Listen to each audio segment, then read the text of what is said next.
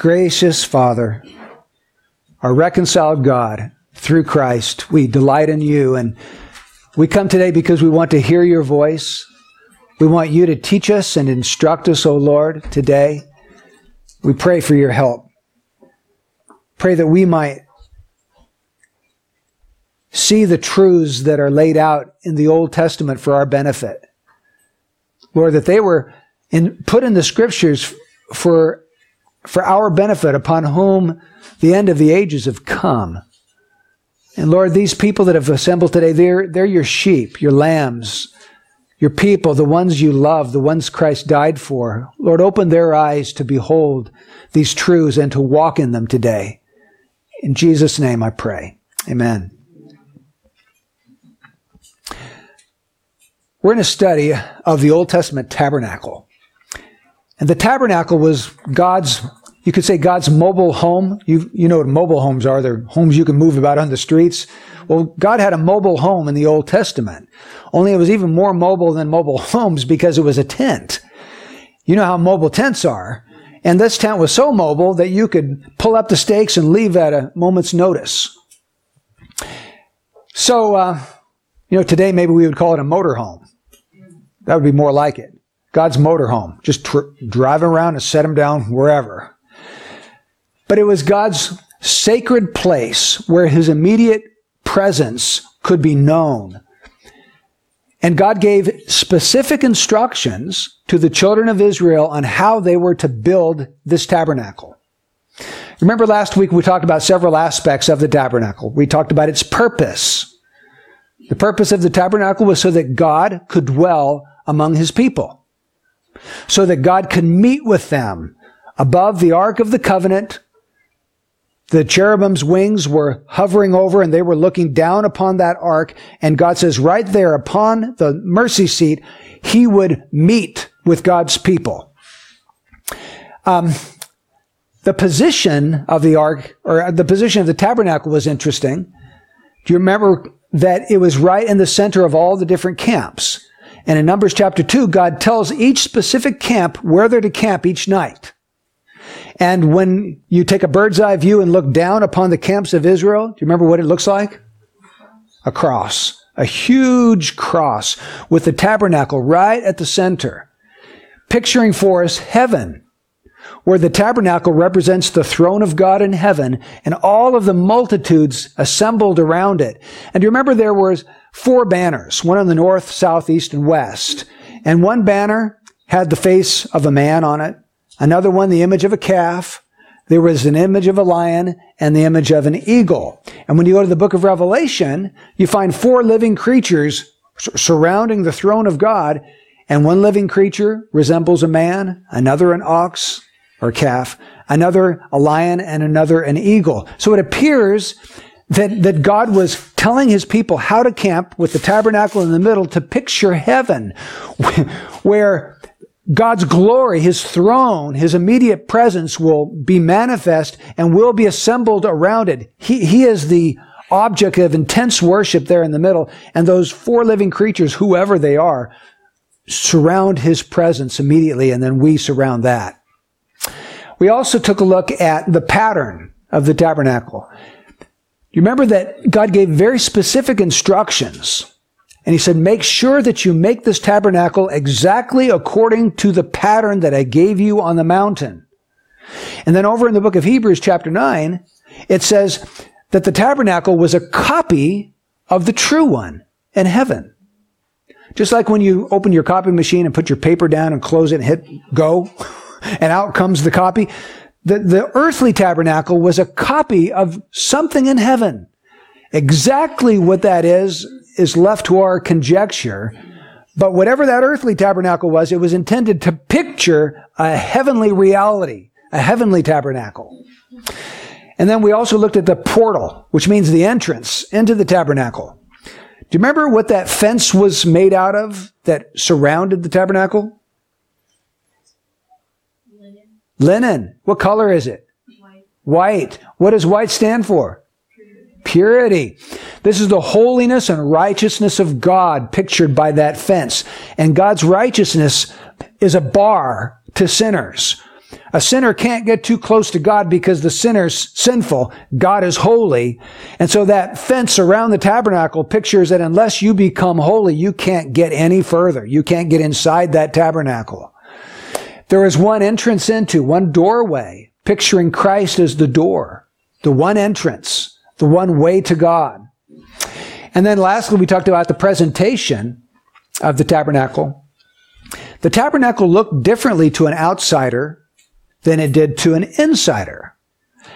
So an outsider was one of the children of Israel. They looked at the tabernacle and they could see 7.5 feet of this tent, and that was it. Because the fence was 7.5 feet high. It hid everything else. They could just see the top of that tent. And the top of that tent was ugly. It was made of porpoise skins. That was the outer covering. Porpoise skins were this bluish, gray, drab material that blocked the sun and protected from the rains, but it was nothing to look at. Showing that the person outside of Christ, when they look at Jesus, they see a historical figure, but they don't see the glory in Christ. They don't see his loveliness. They're not attracted to him. They don't want to follow him in every way. But the priest got to go through the doorway, and the priest got to go into the tent of meeting, which was the tabernacle, and they got to serve the Lord there. And when the priest looked up, he saw this fine, twisted linen with blue, purple, and scarlet material embroidered in it. And they saw gold objects, a table and a lampstand and an altar made of pure gold. And they saw the glory inside of the tabernacle. And that's what the believer is privileged to see. The wonder, the beauty, the glory of Jesus Christ. Well, we're going to move on today. And today, we're going to move past the doorway. And we're going to come in together into that outer courtyard and see two different objects that are presented there. Oleg, would you put up that first one? So you see the fence on the outside? We're going to go through the fence, and you see there's two objects there. One is a bronze altar. That's the big one in front. And then there's a bronze laver right behind it. And before you could go into that tabernacle, you had to first come to the bronze altar and offer sacrifice. Then you had to wash in that laver, that wash basin. And the priest, after he had offered sacrifice, and after he had washed his hands and his feet, then he was permitted to go into the tabernacle, the tent, where God's glory was manifest. Now, let's read from Exodus 27, verses 1 to 8. And you shall make the altar of acacia wood, 5 cubits long and 5 cubits wide. The altar shall be square, and its height shall be 3 cubits. You shall make its horns on its 4 corners. Its horns shall be of one piece with it, and you shall overlay it with bronze. You shall make its pails for removing its ashes, and its shovels, and its basins, and its forks, and its fire pans. You shall make all its utensils of bronze. You shall make for it a grating of network of bronze.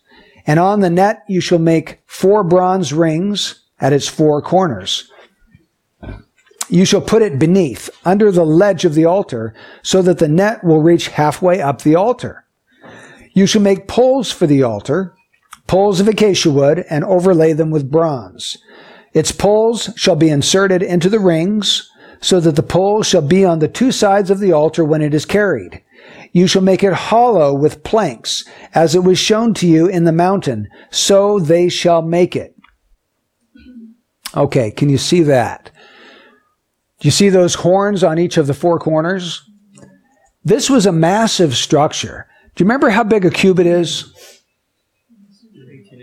18 inches, 1.5 feet. So if we converted cubits to inches, this is 7.5 feet long. So, okay, I'll just measure it out for you. My strides are 3 feet each. Would be about from there, where I was just standing, to here. It's that far over there again, and it's 4.5 feet tall. So probably about to there. Now, think about this. It was made of wood, and then that wood was overlaid with bronze. Bronze is a heavy metal. Can you imagine carrying that thing through the desert? It's like carrying a piano. Every day you get up with 4 guys one on each corner trying to carry a piano through the desert. The thing was massive. It was heavy. Well, I'll get into that in a minute, but I just wanted you to get a big picture. There is halfway down from the top was this grating because they had to put these sacrifices. They would kill an ox or a cow or, a goat or lamb, and they would chop it up into pieces and put it on this grating and burn it up. And that was an offering by fire to the Lord. Yes? So what's the significance of bronze? Because the Lord could have picked up any of the precious metals that we see as more. I'm so glad you asked that, because that's my first point, Layla. Bronze. Bronze is often pictured with judgment in the Bible. It's associated with judgment. In fact, you see the resurrected Christ in Revelation chapter 1, where his feet are burnished bronze because he's coming again in judgment. So here at the altar, we find that sin is judged by Jesus Christ. The altar is a picture of what? You know what I'm talking about. It's a picture of the cross. This is the cross of Christ where sin is judged, where the sacrifice was made, where the blood was poured out. It's the Old Testament foreshadowing of the cross. Let's think about the position of the altar. Once a priest came through that gate, the altar was the first object to meet their eye. It was the very first object that they would come to. And the whole tabernacle system shows how a sinner can approach God. God was in the furthest, most innermost recesses of that tent. And so in order to get to God, you had to come through the door, you had to come to the altar, offer sacrifice, then you had to keep going to that basin, that laver, wash your hands and your feet, then and only then you can open up the flap of the door and come inside. You would go by the table of showbread, by the lampstand, by the altar of incense. If you happen to be the high priest, one day a year on Yom Kippur, the Day of Atonement, you could go into that Holy of Holies beyond that thick veil. And there you would see one object, the Ark of the Covenant. And if you were the high priest, you would sprinkle blood on top of the Ark of the Covenant. And that's where God dwelt in his immediate presence. So the tabernacle system shows how people can approach God. Well, the very first thing we learn is that this altar is huge. It's big. It's heavy. It's massive. In fact, all the other objects that we're going to learn about could fit inside this one. That's how big it was. And what does that tell us?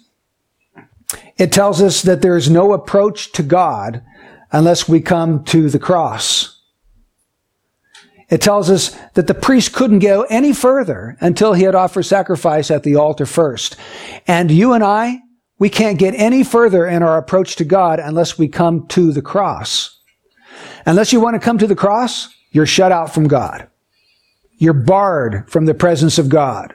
You cannot be reconciled to God. A lot of people today say that they admire Jesus as a historical figure. And they admire his teachings, like the Sermon on the Mount. And they think that he lives just a wonderful life, and they try to imitate his example.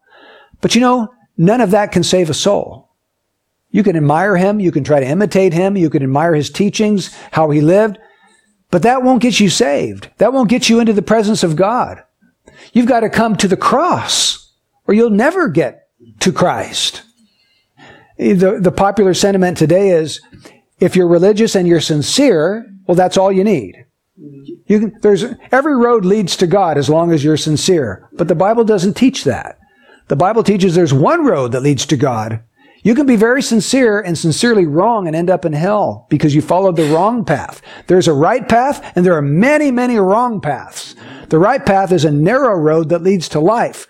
The wrong paths, Jesus calls them a broad way, and they lead to destruction. So you've got to be on the right road if you want to get to the right destination. So the priest had to first come to the altar. He couldn't go any further till he offered sacrifice. We too must trust a crucified Savior if we want to ever be in the presence of God. And so have you done that? Have you trusted Christ not just as an example or as a religious leader or someone with a great life, but have you trusted the cross, what he did there when he died for sin? That's where you really need to put your faith.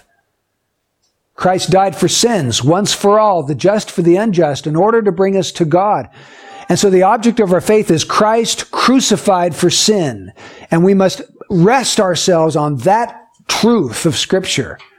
That's the starting point. And unless we start there, we haven't even begun the Christian life. That's the beginning. So the position of the altar was the very first object that you would meet. I love William Cowper's hymn. He wrote, "There is a fountain filled with blood, drawn from Emmanuel's veins, and sinners plunged beneath that flood lose all their guilty stains." So William Cowper, in his poetic writing, imagined salvation as like a flood, a tide of blood coming from Jesus Christ, Emmanuel. And if we are plunged beneath that flood of blood, all our guilty stains are removed. Now, there isn't a literal flood of blood anywhere. But what he's trying to get us to understand is that the blood of Christ is what saves, and our faith and trust must be in Christ and what he did at the cross, if we're ever going to be saved. Now, let's think of the size of the altar for a minute. 7.5 feet wide, 7.5 feet long, 4.5 feet high. It was an imposing object. In fact, it would come up to the very height of the fence. It wasn't higher, but it was at the very same height as the fence surrounding it. If it's 4.5 feet high, my thought is that they probably had to have some kind of a ramp. You know, these priests, it'd be hard to lift these heavy pieces of an ox or something up on top of that altar. So my feeling is they probably had some kind of a ramp built where they could walk up and set those pieces of meat on the altar and burn them up. So it was very big. In fact, the word altar means to be lifted up. And so this altar was lifted up in the presence of the people. We have to realize the immense importance of the cross. The cross needs to be lifted up. And the size of the cross, figuratively speaking, must be huge in our hearts and in our minds. Do you know what I mean by that? The importance of the cross needs to be gigantic to the Christian. Like there is nothing else more important. The cross has split human history into before Christ and after Christ, before his death and after his death. That's how important it is. In fact, there is nothing more important that has more eternal significance. The death and resurrection of Christ are it. There is nothing more.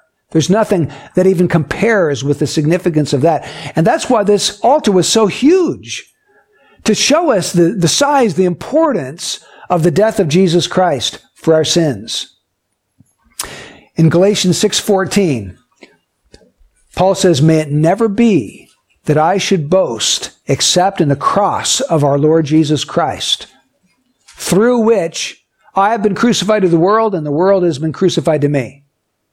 So Paul says, God forbid, may it never be that I would ever boast except in one thing, the cross, because the cross is what has saved me.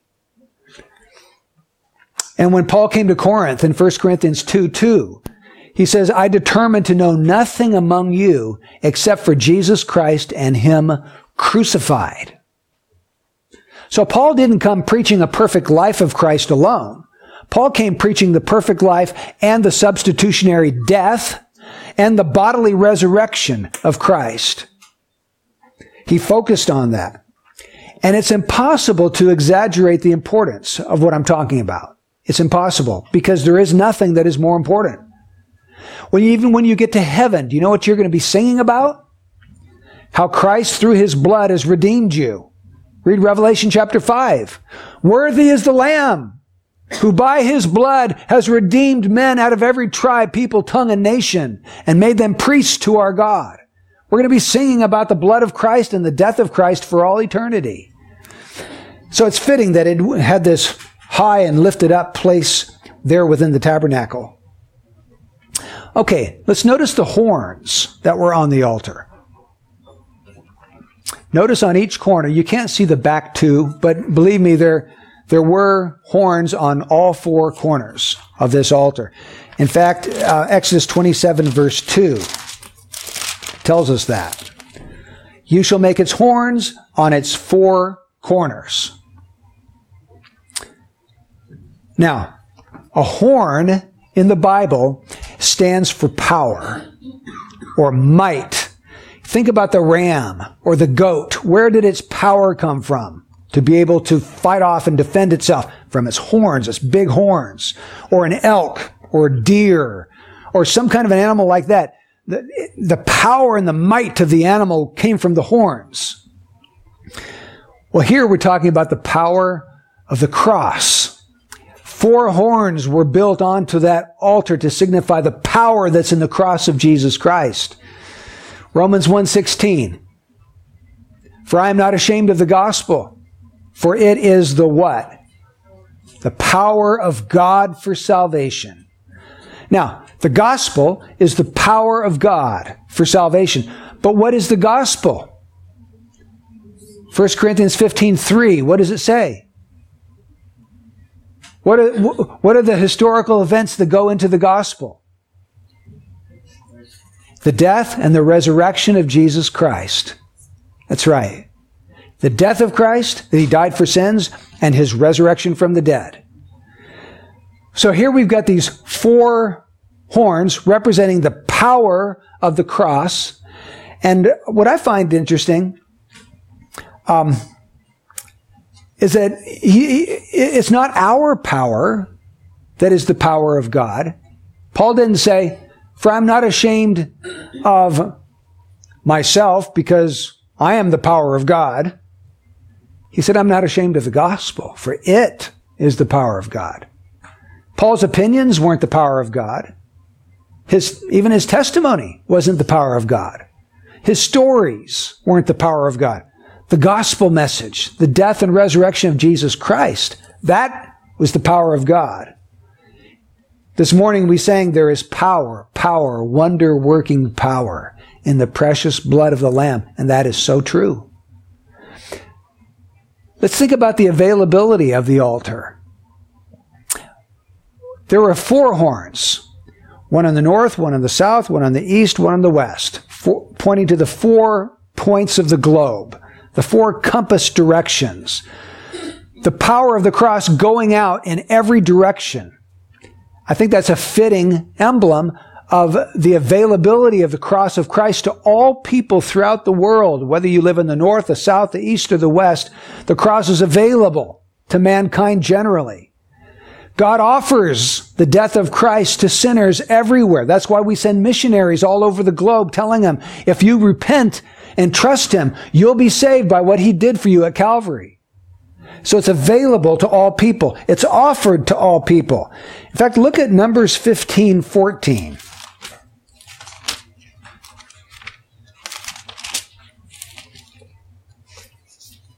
Notice this.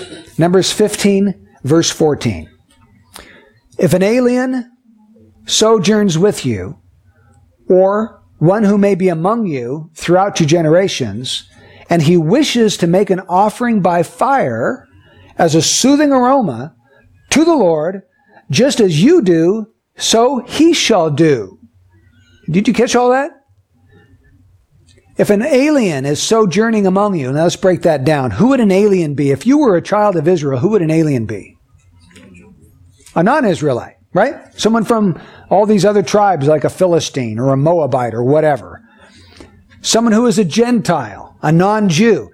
Let's say that they were dwelling amongst the people of Israel and they wanted to make an offering to the Lord because they felt guilty and they wanted an offering to cover their sin. Right here it says, if they want to do that, let them do it. Just like you, a child of Israel, would make an offering by fire to the Lord, so shall that alien do too. He has the same privilege of offering sacrifice. In other words, the alien could go to the altar just like the Israelite could go to the altar. This was the one object that all people could come to. Now, the rest of the objects, like the laver and going into the tent, only the priests could do that. But the altar, anybody could come to. Anybody that wanted to. And that simply shows us that the cross is offered to all people. It's offered to you this morning. Nobody is shut out unless they shut themselves out.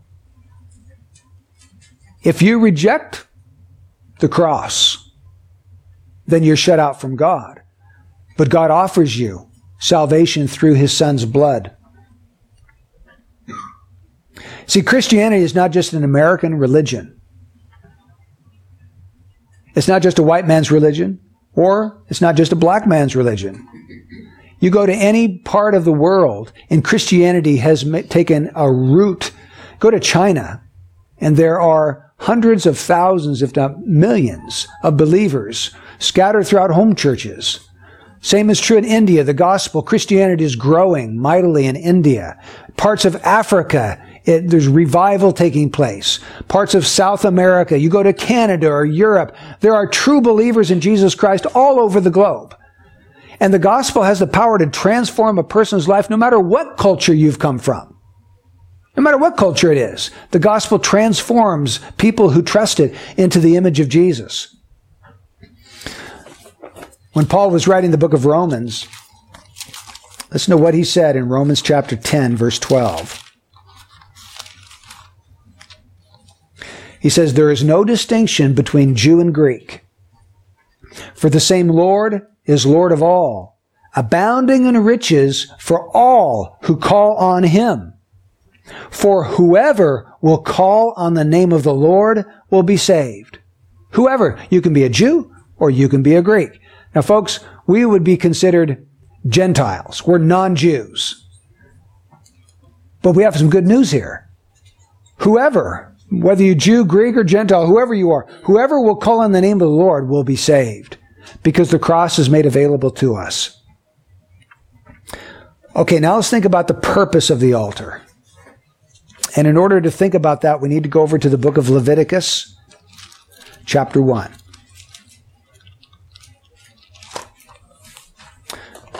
Leviticus chapter 1, verse 2.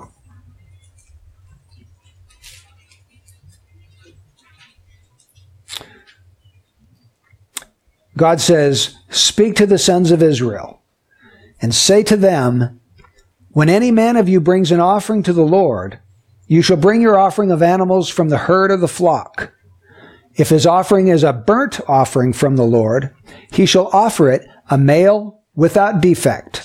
He shall offer it at the doorway of the tent of meeting, that he may be accepted before the Lord. He shall lay his hand on the head of the burnt offering, that it may be accepted for him to make atonement on his behalf." Now there's two statements there that tell us the purpose of these sacrifices. The first one is in verse 3. Did you catch it? It starts with the word "that," or "so that." That he may be accepted before the Lord. And then there's another one in verse 4. It starts with the word "to make atonement on their behalf." There's two purposes given for these sacrifices at the altar, so that we could be accepted and so that atonement could be made on our behalf. Now, do you understand what atonement means? No? Okay. Atonement is a sacrifice that reconciles God and man. It's a sacrifice or an offering made so that God can be reconciled to a sinner. That's exactly what the cross did. When Jesus died on the cross, He made atonement for sin. His death was a satisfaction, a payment for our sins, so that those sins would never separate us again, but that we would be reconciled to God. See, when we're born into this world, we're not reconciled to God. We're separated. We're born sinners, the Bible says. And so we need to be reconciled to God. And the only sacrifice that can reconcile a sinner to God is the cross, which is what the altar represented. So, to be accepted before God and to make atonement on behalf of God's people, those were the purposes of the altar. Now think about this. The altar revealed the utter sinfulness of sin. The altar revealed the utter, U-T-T-E-R, utter sinfulness of sin. Imagine a worshiper bringing his lamb. He feels a sense of guilt and he wants atonement to be made on his behalf. So he brings a lamb to the doorway of the tent of meeting. And the lamb is squirming and bleeding. But he takes out his knife and quickly slits the throat of the lamb. And blood is spurting everywhere. Blood is on his hands, it's on his clothes, it's all over the ground. And then he offers this dead carcass now to the priest. And the priest takes that animal and he offers it up on the brazen altar and burns it up as a burnt offering to God. It's not a very pretty sight, is it? To see that person with this lamb, a docile lamb, and its blood all over the place. But you know, the cross of Christ is not a pretty sight either. You've got a naked man, this Jew, lacerated back, looks like hamburger from the scourging that he just underwent. His hands and his feet are pierced with spikes, and he's there just in front of God and everybody, just displayed as this spectacle. It was not a pretty sight to teach us that sin is not pretty. In the eyes of God, sin is ugly. Sin is hideous to God. He hates it. And that's why he's dealt with it so severely through the cross. So we see the utter sinfulness of sin, and we also see that the altar reveals the only way of atonement. The only way that sin can be paid for. The only way that we can be free from the guilt of sin is through an innocent substitute. You see, a person had to bring his lamb, and before the animal was killed, he would lay his hands on the head of the animal. Do you know why he did that? It was a symbolic way of saying, my sin is being transferred to the head of that animal. My guilt is on him now, because I'm laying my hand on his head. All my guilt is now on him. And when he dies so that I won't have to. I ought to die. I deserve to die because of my guilt. But God has allowed me to transfer my guilt symbolically to the head of that animal and kill him so that he dies and I don't have to. You see, that's what's going on. That's how atonement is made. When Jesus died on the cross, he died as a substitute. Our sin was transferred to the head of Christ. Remember, we just read 2 Corinthians 5:21. God made Christ, who knew no sin, to become sin for us, so that we might be made the righteousness of God in him. Our sin is transferred to Christ. He dies. We're free. We live because he took our place.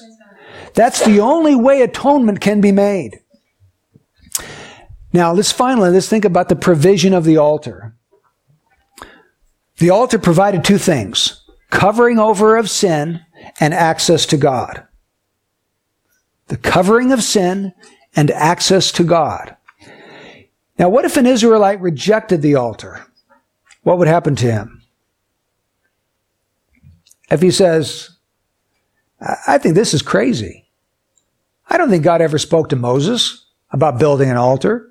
I mean, the God I believe in, my God, would never require the death of thousands upon thousands of animals. I mean, that bloody stuff you're talking about is just a disgusting religion. I'm not going to have anything to do with that. So if a person took that position, what would happen to him? He's rejected the sacrifice? Yeah, he's rejected the sacrifice. He has no hope. He can't approach God. He has no atonement for his sin. He has no access to God. He's shut out from God's presence forever. And a lot of people take that same position. They say, God, the religion you talk about is just this bloody religion. It's kind of disgusting to me, if you want me to tell you the honest truth about it. It's gross. You're always talking about the blood of Jesus all the time. And so they really want nothing to do with that kind of a religion. They want a refined religion, a religion of good works, a religion of following the example of Christ. But that religion won't save anyone. You have to start at the cross. So there we have the altar. Now let's, as Israelites, let's move past the altar and let's come to the next object, which is a laver. And someone asked me earlier, what's a laver? Never heard of that word. A laver is like a wash basin. Let's put up the picture of it. See, it's like that. It's a little fountain filled with water where you can wash your hands and you can get water and you can wash your feet. There is a big difference between the altar and the laver. And they picture different truths. The altar is connected with blood. The laver is connected with water. The altar speaks about propitiation. I'll explain that word. That means to satisfy God's wrath against sin. It's a sacrifice that takes away wrath, anger. That's what the cross does, and that's what the altar pictures. But the laver pictures purification. Not propitiation, it's purification. The altar was available to anyone, but the laver is only available to the priests who had first gone to the altar. You couldn't get to the laver until you went to the altar first. The altar is associated with our justification. It means to be declared right by God, to have a right standing before God. But the laver is associated with sanctification. Do you understand what that word sanctification means? The word sanctification means to become holy. It means to be set apart from sin to God. And as soon as a person comes to the cross and is saved, the Holy Spirit begins a work of sanctifying them or making them like Christ. So the laver is a picture of that truth, or sanctification.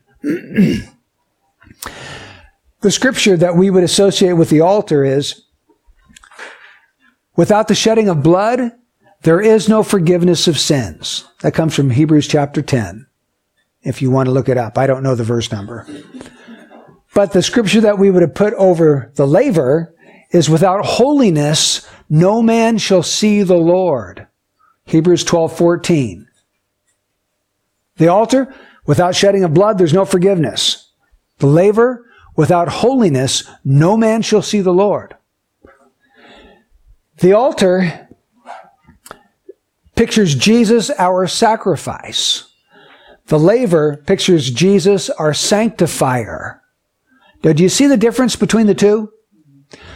Excuse me. The laver speaks of the cross, where we first come and are saved. We are washed from all our sins. The laver speaks of the daily cleansing of our hands and our feet that come into contact with the defilement of this world. Now, what was the laver made of? In fact, we need to go to Exodus chapter 30 and just read about it. It's Exodus 30, verse 17 to 21.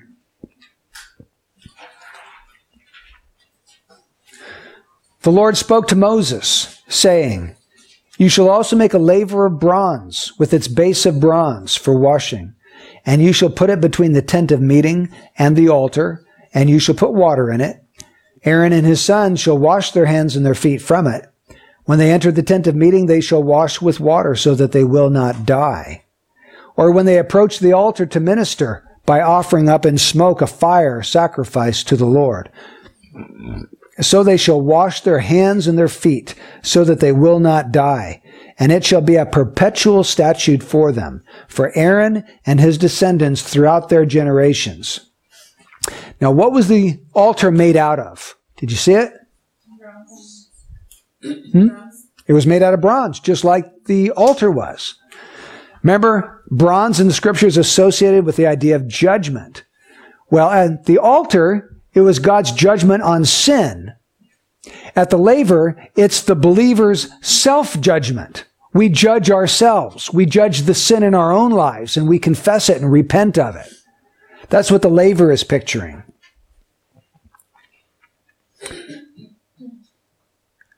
What about the position of the laver? Where was it? Let's go back to our first diagram, Oleg, so they can see that one. In front of The holy side? Yeah. So there's a tent, right?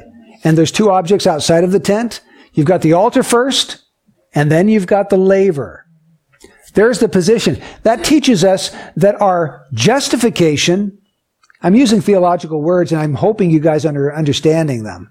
I'm going to teach you again what they mean, just to make sure nobody goes out of here in the dark. But anyway, the altar is associated with our justification, the laver with our sanctification. Are you confused by those terms? Let me just say it again so that nobody is confused. Justification means when you believe in Jesus, you have a perfect standing before God. All your sins are washed away. They're all forgiven. Well, does that mean that you live a perfect life from then on until you go to heaven? No. No. You still commit sins, and you still need to confess those sins and repent of them and be washed from those sins on a daily basis. That's what the laver pictures. When they washed their hands and washed their feet, it was like a believer who's already been to the cross and been forgiven of all his sins, but he's been defiled by the sin of this world, and so he needs it washed away so that he can serve God within the holy place. Justification precedes sanctification. Remember, the Feast of Passover came before the Feast of Unleavened Bread. Passover was a picture of the cross. Feast of Unleavened Bread, remember all the leaven had to be removed from the houses? Leaven is a picture of sin. So you go to the cross before you can remove the sin out of your life. A lot of people think, well, I'm just going to get rid of all my sin and then I'll come to Jesus. Well, you'll never come to him because you'll never be able to get rid of your sin. Only Jesus can take away your sin. You got to come to him with all your sin and say, Lord, I'm a mess. Please forgive me and make me a new person. You don't try to clean yourself up first. That's backwards. You come in all of your defilement and ugliness and sin, and then he washes you at the cross. And then you begin a life of being sanctified. Now, what was the purpose of the laver? Look at Exodus 30, verse 19. Aaron and his sons, now Aaron was the high priest. His sons would be the other priests, the Levite tribe. They shall wash their hands and their feet from it, so that when they entered the tent of meeting, they would not die. In other words, if you tried to enter that holy tent without washing your hands or your feet first, God would kill you. That's how seriously God took this.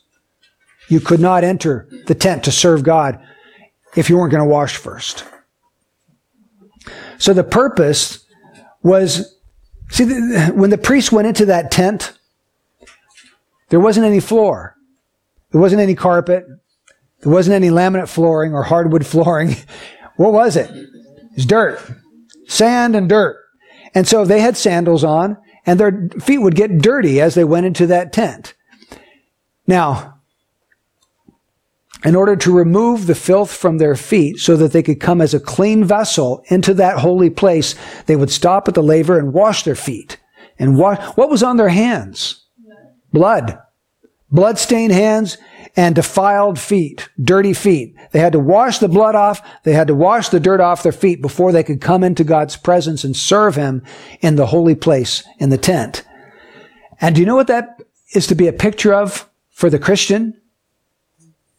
We can't serve God unless we're willing to deal with our sin. We can't live unholy lives and still serve the Lord. I've heard of people who are deacons in churches or ushers or Bible study leaders or Sunday school leaders who are committing fornication, committing adultery, and that's blasphemous.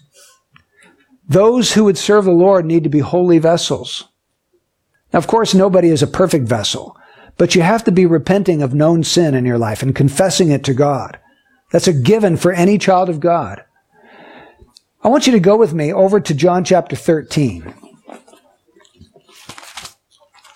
Jesus pictures all of this so perfectly here.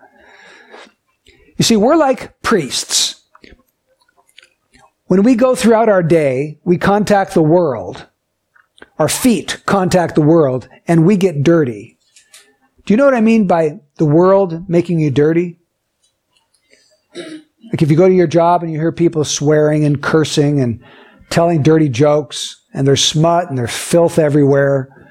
You drive down the road and you see these billboards of half-clothed or less than half-clothed women. You open up a magazine and you feel dirty all over. You watch TV and there's garbage on TV. Everywhere you look, the world is throwing this filth at you. And by the end of the day, you feel, man, I need a spiritual bath. I feel dirty. I feel like I've been defiled just by being out in the world today. Well, look at what happens in John 13. Jesus goes to his disciples and he washes their feet. And you remember what happens when he comes to Peter? How did Peter react to him?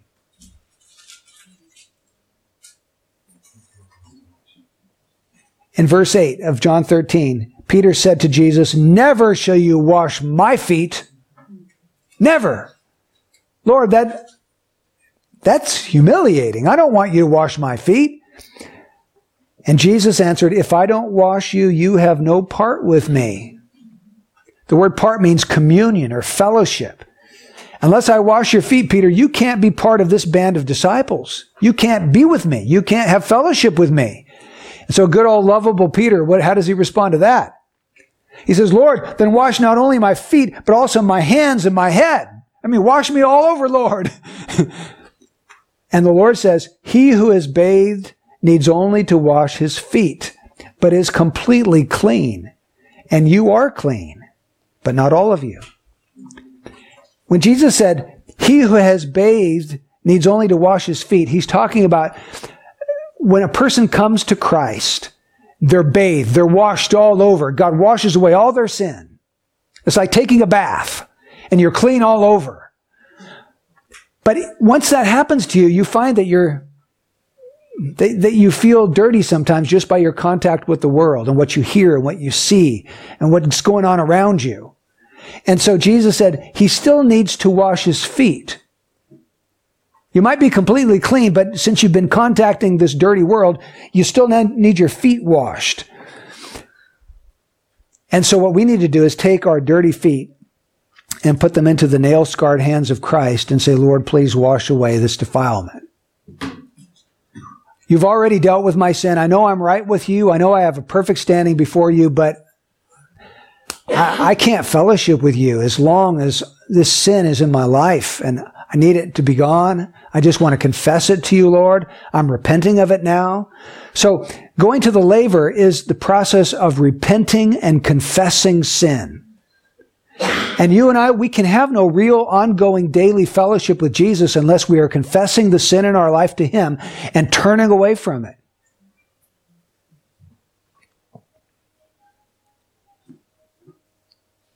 What did the laver symbolize? Look at Exodus 38, verse 8. Exodus 38, verse 8. "Moreover, he made the laver of bronze with its base of bronze from the mirrors of the serving women who served at the doorway of the tent of meeting." They made the laver out of mirrors. Now, back then, they didn't have glass mirrors. If a woman wanted to look at her reflection, she got a piece of bronze that was very finely polished so that she could see her reflection in that bronze mirror. Well, the women sacrificed their mirrors. That was one thing in itself, you know. But that's pretty cool that they took the mirrors, that thing that reflected the pride that they had in themselves and their appearance and their beauty. They gave all that up, and they burned it down and made this laver out of those mirrors. Do you remember any scripture in the New Testament that talks about a mirror? It says, "Now we look at them as a mirror, but then when we are with them, we're going to see them as it is." Okay, that is a good scripture. That's 1 Corinthians 13. I had another one in mind. James chapter 1, 23 to 25, where it says, "Don't be hearers of the word only, but be doers. Because if you're a hearer only, you're like a man who looks at his face in the mirror, and then he immediately forgets what manner of person he was. He walks away. It's like me in the morning. Sometimes I can go, and I usually don't even look in the mirror. But if I happen to, I'll see my hair pointing straight up and going all these directions. It would be like me seeing my hair going all in these different directions, and then I just forgot all about it, put my clothes on, and went off to work. You know, that's what a hearer of the word is like who doesn't do the word. The mirror is there to show you how you are to change your appearance, right? He says that's what the Word is like. The Word of God is like a mirror. It's intended to show you the sin in your life so that you can confess it to God and repent of it. So, it was made of mirrors.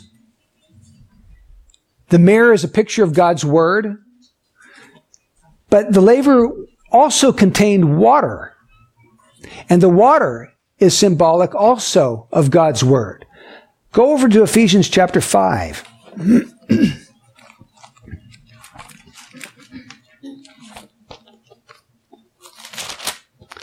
Ephesians chapter 5, verse 25. And here Paul is talking about marriage, husbands and wives. But he says something really important. Look at Ephesians 5:25. Husbands, love your wives, just as Christ also loved the church and gave himself up for her, so that he might sanctify her, having cleansed her by the washing of water with the word. You catch that? That's how Jesus sanctifies his church. He washes them with the word, so that he might present to himself the church in all her glory, having no spot or wrinkle or any such thing, but that she should be holy and blameless. So, right now, Jesus is perfecting his church. The church is his bride, and the Lord is beautifying his bride. He's getting her ready so that when he comes back, she can be presented to him in all of her glory. And how does he do it? It says here, he sanctifies her by cleansing her with the washing of water with the Word. The Word of God is like a mirror to reveal your sin, and it's like water to cleanse you of sin. Okay, so how do we apply the teaching of the laver to our lives today? You wash yourself every day in the Word of God. Every day you open up the Scriptures and you say, Lord, speak to me. If there's something wrong in my life, please show me. Show me how you want to correct my life, how you want to make me different. And as the Lord shows you that, then it's like you taking your feet and putting them into the hands of Jesus and saying, Lord, would you just please wash away the defilement that's sticking to me? I don't want to be dirty before you. I want to walk in holiness before you, Lord. I think that's what's happening as we're going through the New Testament as a church. At least I know it's happening to me. And I've got a whole bunch of family members that are also going through that same chapter, and we're texting each other and and it's amazing to hear all the insights people are getting about what the Lord is showing them, about areas of their own life that he wants to deal with. You see, we're like priests, washing our hands, washing our feet, so that we can go into the tent and we can serve the Lord there. That's what the symbolism of the laver is all about. Now, what are the privileges of the laver? It allowed access into the tabernacle. Couldn't go any further than the laver. You couldn't go into that tent unless you first went to the laver and washed. But if you did wash, you had the privilege of going into that tent, that sacred dwelling place of God. And you know what? We can't go any further in our Christian life if we are not willing to deal with sin in our life. You want to go to a deeper place with God? You want to be closer to God? You want to enjoy God more and experience his power in your life more? You can't do it unless you're willing to deal with your sin. Unless you're willing to confess the sin in your life to him and repent of it from the heart and turn away from it and say, Lord, cleanse me, move me away from that, make me pure and holy. So think about just today, the sin that you know that is in your life that keeps defiling your feet and your hands. You look like a bloodstained priest. You look like a priest with dirty feet. What are those sins in your life? Identify them. Go to God with them. Allow his word to reveal the things to you that are displeasing in His sight. And just tell the Lord, Lord, I know this is wrong. I agree with you. It's wrong. Please cleanse me, wash me, make me new, and give me the ability and strength to turn away from these things to a life of holiness. That's how you apply the teaching of the laver to your life. Now, there's two mistakes that people sometimes make. The first mistake is that they come to God without going to the cross first, or at least they try to come to God. Have you ever known a person like that? They're not trusting in the cross. They're going by their own good works. They think that they're good enough to approach God. They think they've lived a fine, upstanding life. They attend church. They even read the Bible sometimes. But they're not trusting in Christ crucified to save them. They're trusting in themselves.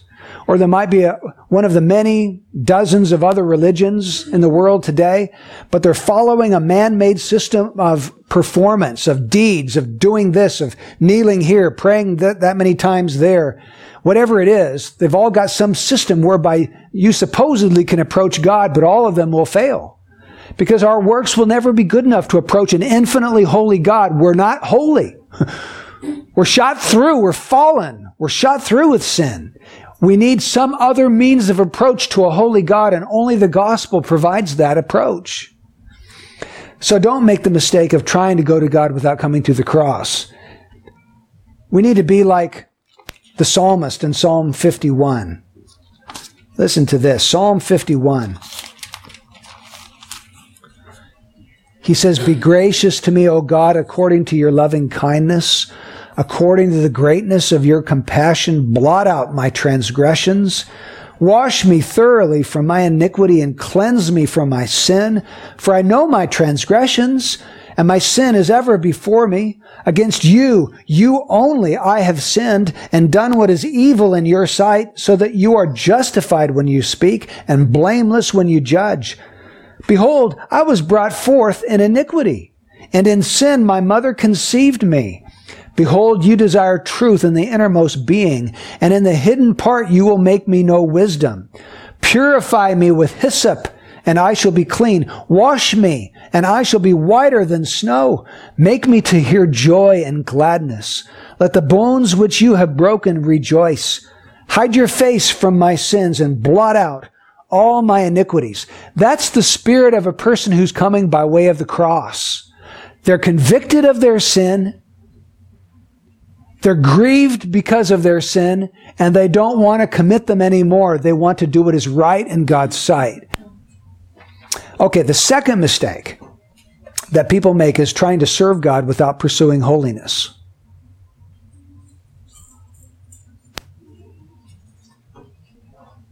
Maybe they want to lead a Bible study, or lead a missional community, or start a church, or be a worship leader, or lead a women's group. Whatever it is, they want to serve the Lord, but their lives are so unholy, so different than Jesus' life. And they're not pursuing holiness. They're not confessing their sin to Him. They're not repenting. They're not in the Word when the Word's cleansing them like they're at the laver day by day. That's a mistake. The priest could not go into the tent to put those loaves of bread on the table, or to light the wicks at the lampstand, or to present the incense and burn the incense at that altar. They couldn't do any of that unless they had first washed their feet and their hands. And God expects those that would serve Him to be clean. Let me show you this from 2 Corinthians 6, which we just read as a church not too many days ago. Look at 2 Corinthians 6, verse 17.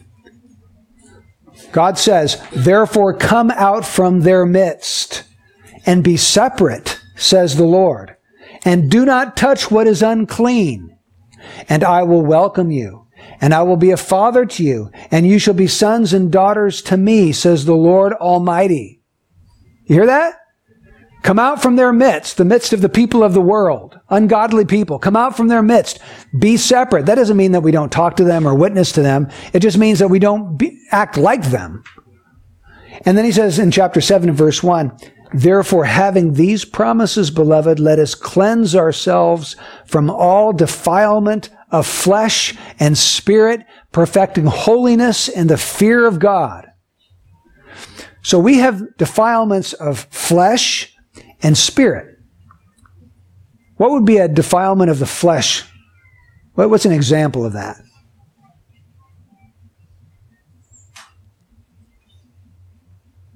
He's talking about something that our flesh. Yes. Do, Yes. like all that the world offers us, like Oh. parties and Okay. So what do you do? What do you do at parties? drink. You drink. No, you don't just drink. You get drunk, right? Get drunk. Take drugs, right? Be You part of sleep sinful around. Conversations. What's that? Be part of sinful conversations. That's right. Part of sinful conversations. So these sins of the flesh are things like drugs, alcohol, sexual immorality, gluttony, things that our body does. But what would a sin of the spirit be? The mindset. Your mindset. Yeah. What you're thinking. Yes. And what would be some sinful things going on in your mind? Lust. Okay. Lust. What else? Greed. Greed, pride, covetousness, all the things that we can't see about each other, but we know they're happening inside our minds. He says, cleanse yourself of both types of sin, not just the outward external ones, but the inward ones that are going on in your heart and mind too. Even adultery, like It starts in the mind. That's right. Yes. Tearing yourself down inside too. Tearing yourself down? Yeah. When you're the righteousness of God and just listening to the devil's lies and telling you I'm nothing. Well, that's not true. You're the righteousness of God in him. That's the truth of Scripture. like when say pride, like trying to be like self-righteous, thinking like we are good before God when we know it's not. We're trying to convince ourselves that we're doing good, but That's right. There's another defilement of the spirit right there. So that's a second mistake that we make. I want to encourage all of you folks to pursue holiness. The Bible says you can't see the Lord. Pursue holiness without which no man shall see the Lord. And I don't want to stand up here and tell you a pack of lies like you can live out however way you want. As long as you believe in Jesus, you're going to heaven. That's not what the Bible says. The Bible says that every one of his people are going to be sanctified. And if you're not being sanctified, then the only conclusion we can come to is maybe you're not one of his people. Because the Holy Spirit does that to every Christian. Now, in some Christians' lives, it's faster than others. Sometimes it's more dramatic in some Christians than in others. But in every single case of a true Christian, God is going to purify your life. So let's learn from the Laver today. Let's be about the business of going to the Word of God on a daily basis and allowing God to speak to us so that we can confess and repent of our sin. Amen? Okay. And we do ask you, Lord, to seal this truth to our heart and help us to apply it. In Jesus' name, amen.